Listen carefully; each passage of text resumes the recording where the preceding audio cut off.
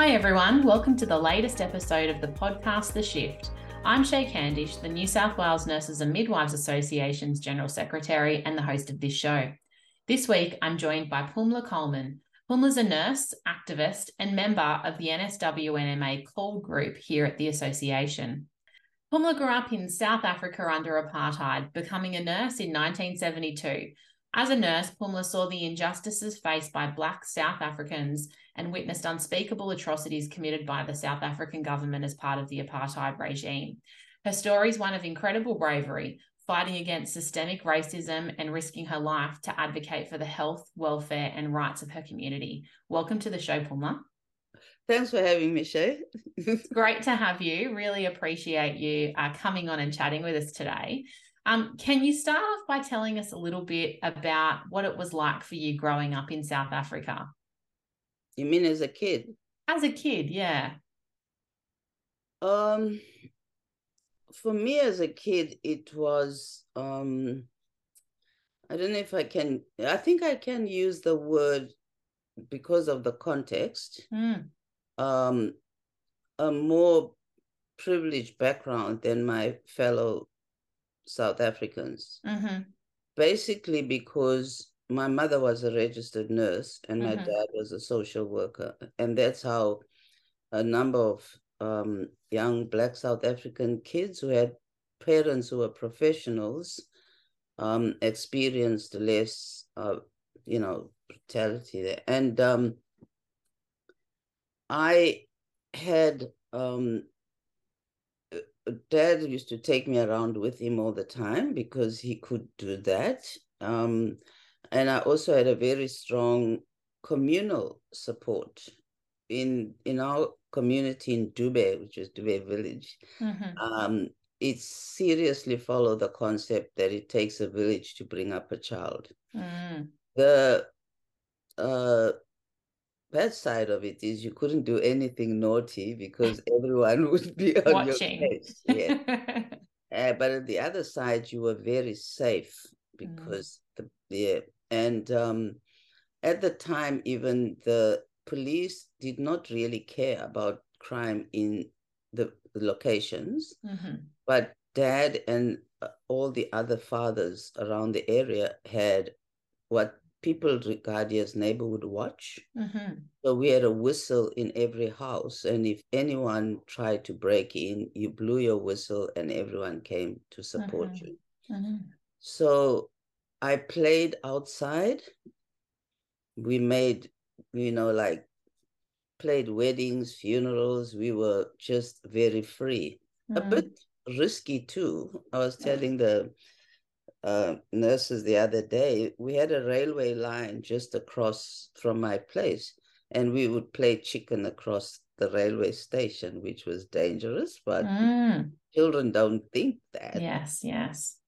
So overall, I actually heard the word apartheid, but it didn't affect me because I had food on the table, clothes to wear, and everything. Although I think later on, my mother told me when, because I had an intense dislike for police and I didn't know why. And I just asked her.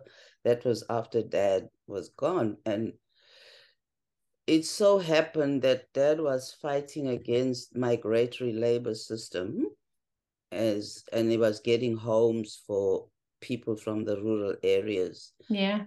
And in order to stop him, the police they could break in your house anytime and just do whatever. And they came in and they actually burnt his eyes with acid to make sure he can't see. So I was 3 years old, and I think I bit an officer. And from what my mother told me, I can't remember it. And he kind of kicked me and I just played dead, because, and I think that imprinted in my mind, but Dad continued to learn Braille, and he was also a Methodist minister. So he used Braille to do further his job. So I was brought up in a Christian social justice environment. And Mom also tells me when I was a baby, the South African government had passed laws, which if you an African, you had to carry this book after 6 o'clock in the city. They would arrest you if you didn't have it or send you back.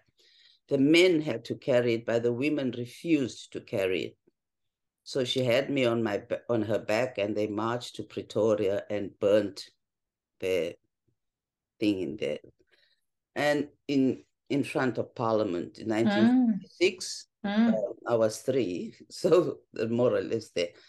And what I'm telling you is that I think it's true, your early formation does sit with you for life. So as a child, I grew up in this home that was charged with, working against injustice. Yeah.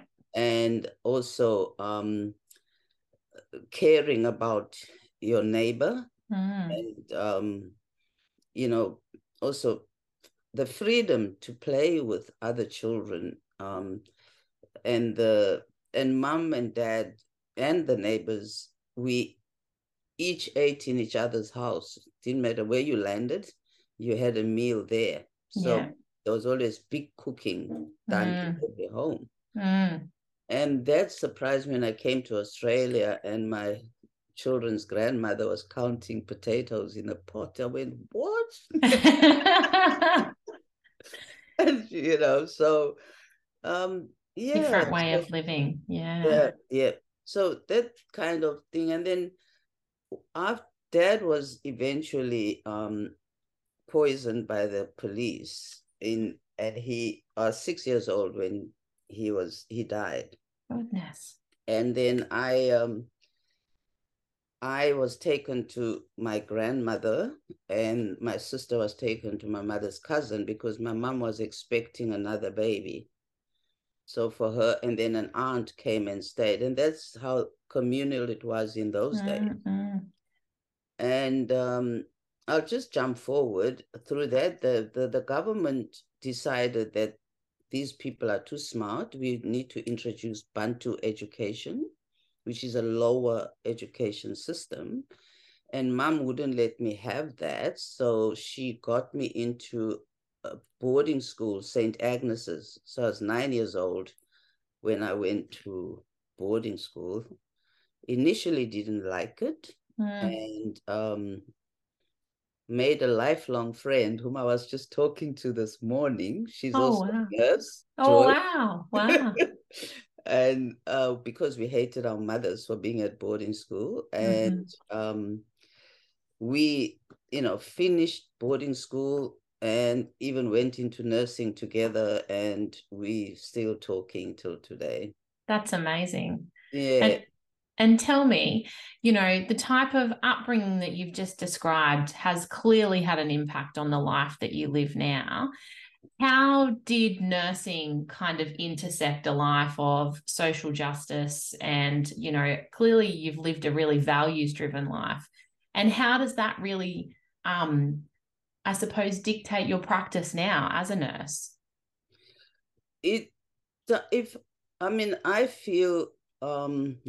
I work more in the interest of the patient. I don't like the word client. I don't like the word consumer. I suppose I question, what are they consuming? What are they, and, but my empathy goes more for them. If I make a decision, it has to serve that person's purpose more than the purpose of the establishment. And that hasn't worked well for me in many instances. But at the same time, I just feel if I go home and I know I've done the best I can for the support of the person that I'm being paid to look after, I'm happy. Yeah, you can sleep at night. I can. What an instance that comes to my mind, it was in Manly though. I was called by ED at 2 a.m. They had somebody who had ice-induced psychosis. I only had, I was in charge of night shift, and I only had a subacute bed. There was no acute bed. And they said to me, wake up the patients and move them. I said, I'm not doing that. It's 2 o'clock in the morning. I'm not going to, but we worried about the KPIs in ED. I said, that's not my problem. Neither is it any of these patients' problem. We've got to find another way. 7 o'clock, the doctors are coming. And 8 o'clock, they can do an assessment and somebody can be moved then, but not now. Yeah. Okay, put him in subacute. I said, we don't know this person. He's an unknown person. And putting them in subacute, what if he arcs up? What do we do? And it was in a dorm, Yeah. And anyway, I ultimately, because I totally refused to do it, I was called into the office by the then manager and really stripped down to you supposed to have a master's in nursing, but I said it's got nothing to do with what happened last night. And secondly, I have to look, you said my job as a person in charge is to ensure there's no risk to patients, to staff, and to the person who's coming in. All right. So that's what I did. Anyway, I was so upset, I kind of stopped in Fairlight just to cry a bit before I got home. I was living in Crow's Nest, and when I got to Crow's Nest after a shower, one of the nurses, Gabby, called me. She said to me, Pumla, you made the right decision. They admitted that person at 8 o'clock. He's trashed the whole acute side. We are actually taking him to MICU right now. Oh, goodness. Can you imagine if he had got in at that time of the night and hit nurses and those patients in the subacute? It would have been really bad. Yeah, definitely. And so we didn't cover Pumla, but what area of nursing? What's your specialty? Mental health. Mental health. So talk to me a bit about what drew you to mental health. Is that where Joy is as well? Who's that? Joy, Joyce? your friend? Oh, Joyce. No, Joyce is in South Africa at the moment. Okay, right. I speak to her from South Africa. No, she was an intensive care nurse, not she, and also aged care. So she went into another area. Another area. So talk to me about what drove you into mental health. What was that decision making and what led you there? I think part of me, it maybe takes me back when I was younger. One of my cousins' husband died from train ridings. They used to, some trains, people would do stuff riding on the train, and he died. And then she had bipolar. And she stayed with mom because mom was a registered nurse. So and mom used to, say to us when she went to work, give her tablets, give her food, and we did all that. But when I looked at people, I felt the mind controls almost everything. Illness is like psychosomatic. So when I was in training as a nurse, I used to be more interested in how people are feeling, thinking, and, so when I completed nursing, we were told to choose where we want to go. And my tutors said to me, we think you should go into education or administration. I said, no, I want to do mental health. So they didn't stop you, you just chose what. And I went to the hospital then called Sterkfontein. It's a mental health hospital. The manager there took us to see a patient having ECT, and those days it was terrible. I went, nah. So I said, no, I'm not doing this, Mom, I'm not doing it. So I just gave And up. so for listeners that don't know what ECT is, do you want to talk a bit about what it is and also what it was like in those days? Because I'm assuming there was no sedation and things like that. Is that what you were seeing?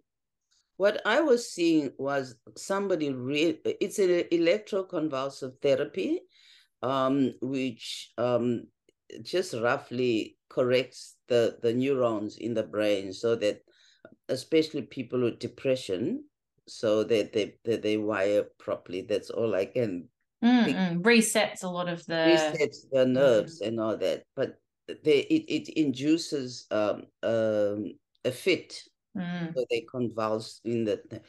And those days, yes, there wasn't, because what I remember is they would put a pad in the person's mouth, and they would be clenching their teeth and convulsing really, really badly. Not like these days. It's not Yeah, anywhere. these days it's entirely controlled and you're sedated and people Yeah, kind of have a little nap. They're a bit tired afterwards, aren't they? That's yeah, generally the things that patients talk about when they've been through ECT. yep, yep. So I come back and I said, man, I'd rather go and do midwifery. I loved ED, and midwifery was my next thing. So I went on to do midwifery. Even there, when I witnessed the first episiotomy, I thought, no, I'm not doing this. Oh, And mom said, look, there is pain everywhere in nursing. You staying where yeah. you are, Yeah, right. And she was a midwife too. So I Okay. stayed. And I really enjoyed midwifery. Yeah. You know, I mean, it was really busy. We used to deliver 8 babies per midwife. Wow.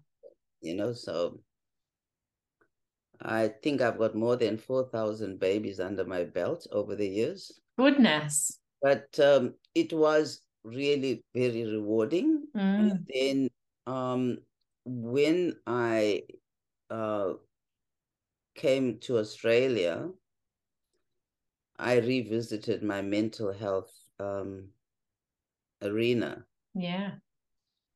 because I think along the way, I still worked in that way, because I did some um, skills building for women's groups that I mentioned and all that. But I seriously took it on then when I came here, because I went on to do counseling and psychotherapy as at Jansen Newman. And then I was a nursing unit manager at Wesley Private, the mental health board. Yeah, wow.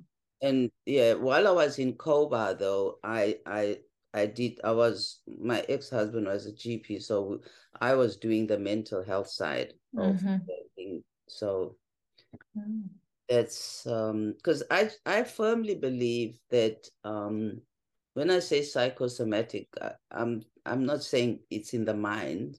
I'm saying the mind is the powerhouse of the whole body, and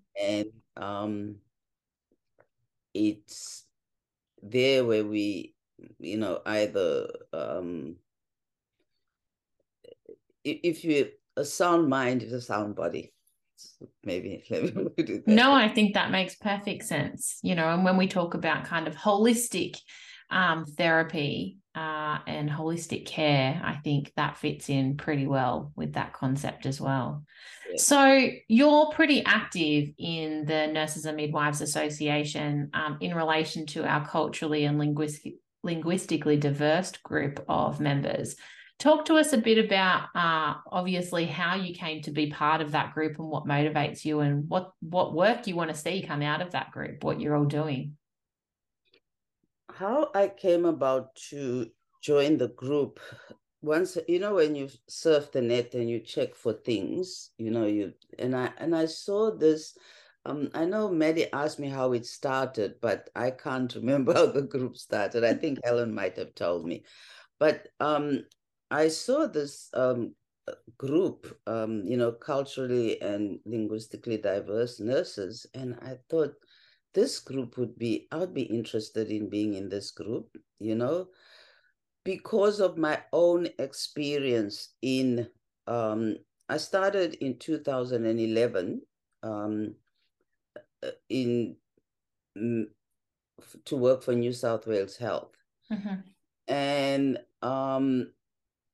there was a lot of microaggression with regards to, racially charged. And I don't think I'm imagining this, but it was so charming. I just, anyway, needless to say, way back, even when I was in Cobar, I was dealing with racism. And when I started working at Manly, fortunately for me, I say fortunately and I say unfortunately, I was going through a divorce situation, and I thought, no, I need to get myself a therapist, Robin North Saman, and I got a really good woman who was conscious of, racial trauma and trauma, so she was trauma informed. And we were required by Jansen Newman to get a therapist so that you know what it is like to be in therapy. So things just aligned for me in that way. So when I was in Manly, I got the position, the full-time position, because there was a very good manager, Sarah Sweeney, and she was really very patient-centered. And I liked that because I worked as a casual in various areas just to see where I would stay. And I liked that because she was very patient-centered, and she cared about the nurses. But you had to do your job. Yeah. It wasn't the pally-wally thing. And she mentioned to the staff that Agnes, who was the director of nursing then, she's not easily impressed, but Agnes was very impressed with Pumla's interview. In my view, it sparked off a lot of jealousy among other nurses, know, and they really started gunning at me. And I was like, I don't get it. Why would anyone be so nasty? And the major thing they kept throwing at me was, one of them said to me, "Oh, you from South Africa, the country is full of AIDS, what is it like?" I said, "I don't have it, so I don't know." But I would come home just feeling yuck, because and one of the managers, I can't name her because I don't have a trail of the thing. I made just one error and she barred me from doing medication for 3 months. Oh my goodness. And I knew it was just a put down, And the funny thing is, indirectly, she also got people, almost say, made a martyr out of me, actually, because I got so many friends around me after that. I wasn't, and because it was so unjust. It was so unjust. But at the same time, Shaye, I think because I could talk to Robin, and she was a counselor, and she gave me the skills and how to deal with. She could see through. She said, "You're dealing with a narcissistic manager, and it doesn't help to, how to go at somebody who's unjust. Just don't even give her oxygen. Yeah. Just keep doing what you do. Ignore what she's doing. When you can, we'll talk about it here, but don't talk to anyone in the place to say what because then they go back and tell her. It becomes a vicious circle. And for me, fortunately, having that backup was very helpful. And one time she called me to her office. She said, all the nurses like you now. What did you do? I said, "No, I'm just being me. I haven't done anything." They would say if they had a function, they would make sure they don't invite me, or she'd make sure that I'm working if there was any function in the ward. And one of the psychiatrist, Dr. Ladd, said to her, she's a very good mental health nurse. He said, oh, no, she doesn't know much about mental health. And then one day she called me to her office. She said, oh, you don't know anything about first world medicine, do you, Pumla? I said, what do you mean by first world medicine?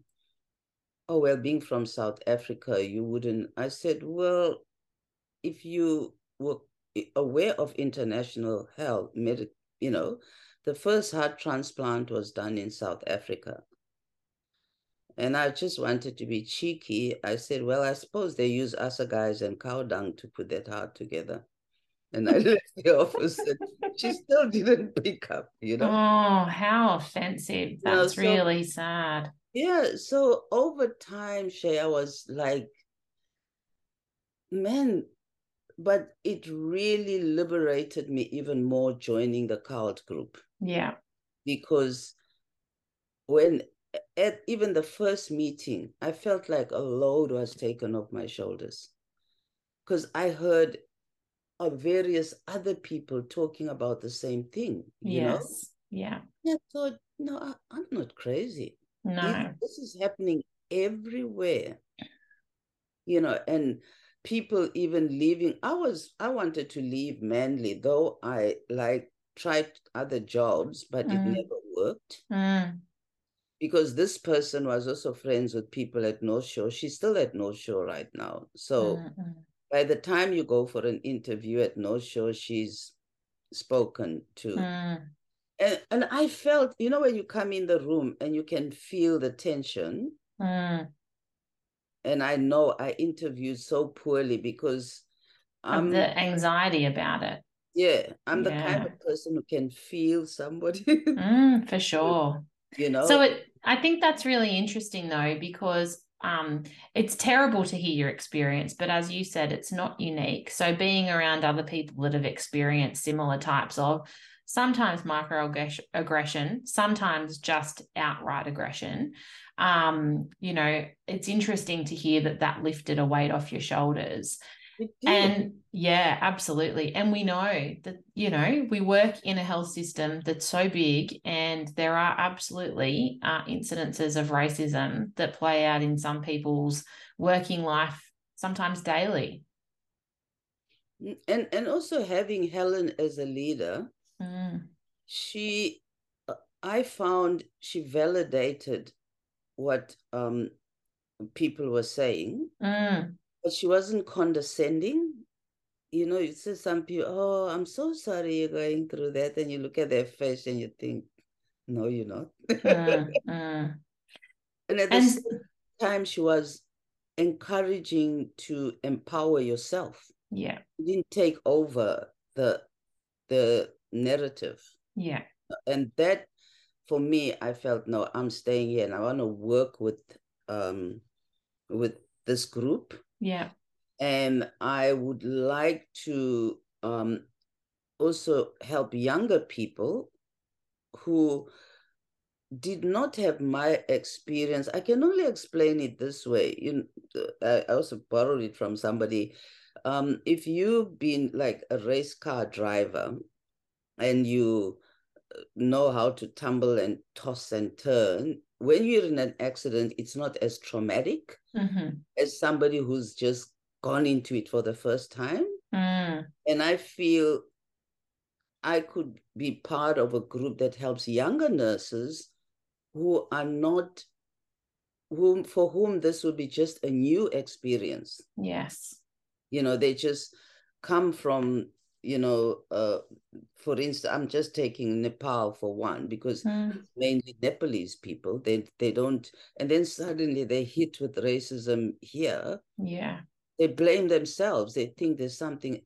I went through that phase myself, but I pulled out of it because I've had previous experience of even, I'm from top class racism. You can't South Africa. Yeah. But at the same time, I feel the group is already starting to empower quite a number of people. And I feel it's going to continue that level of empowering nurses to be assertive in the field of racism. Absolutely. And I think, as an outsider looking into the work that the group's doing, I think it's been incredibly impressive because you've all really set your own agenda about what it is that you think needs to happen. And for example, one of the most recent things that your branch have put forward is the idea about having a called identified representative in each workplace branch. So people have got someone who they can look to that looks like them, that talks like them, that also is part of their branch leadership, which I think is incredibly impressive. And, that initiative was met with overwhelming support from the rest of the nurses and midwives delegates across the state. So I think that's just remarkable. Glad to hear that. Yeah. Look, I think it's been a really interesting initiative from your group. And tell us, what else have you been working on? Oh, you mean the group? The group, yeah. Yeah, I feel also the group, I went with one of the group members' tests. That's like conscientizing people with the whole issue of race, not that they're unconscious, but bringing it to the fore, so that they feel free to talk about it. When we put posters up, people were just stopping us all the way, talking. And one of the Chinese nurses who stayed in my mind, she said, I'm experiencing things, but I come from China where I'm not allowed to talk. And it helps me to know that I can express myself without any repercussions. When she means any, but without, and we don't talk, not because but we have been conditioned not to express. So then we've been going around and putting up the posters and putting up also we're going into educating people about what they can do when they faced with racial bullying in the workplace, but also to differentiate between what is racist and what is just pure bullying. Yeah. That sometimes people are just bullies, so you don't just shove everything under the racial umbrella because it narrows your scope. And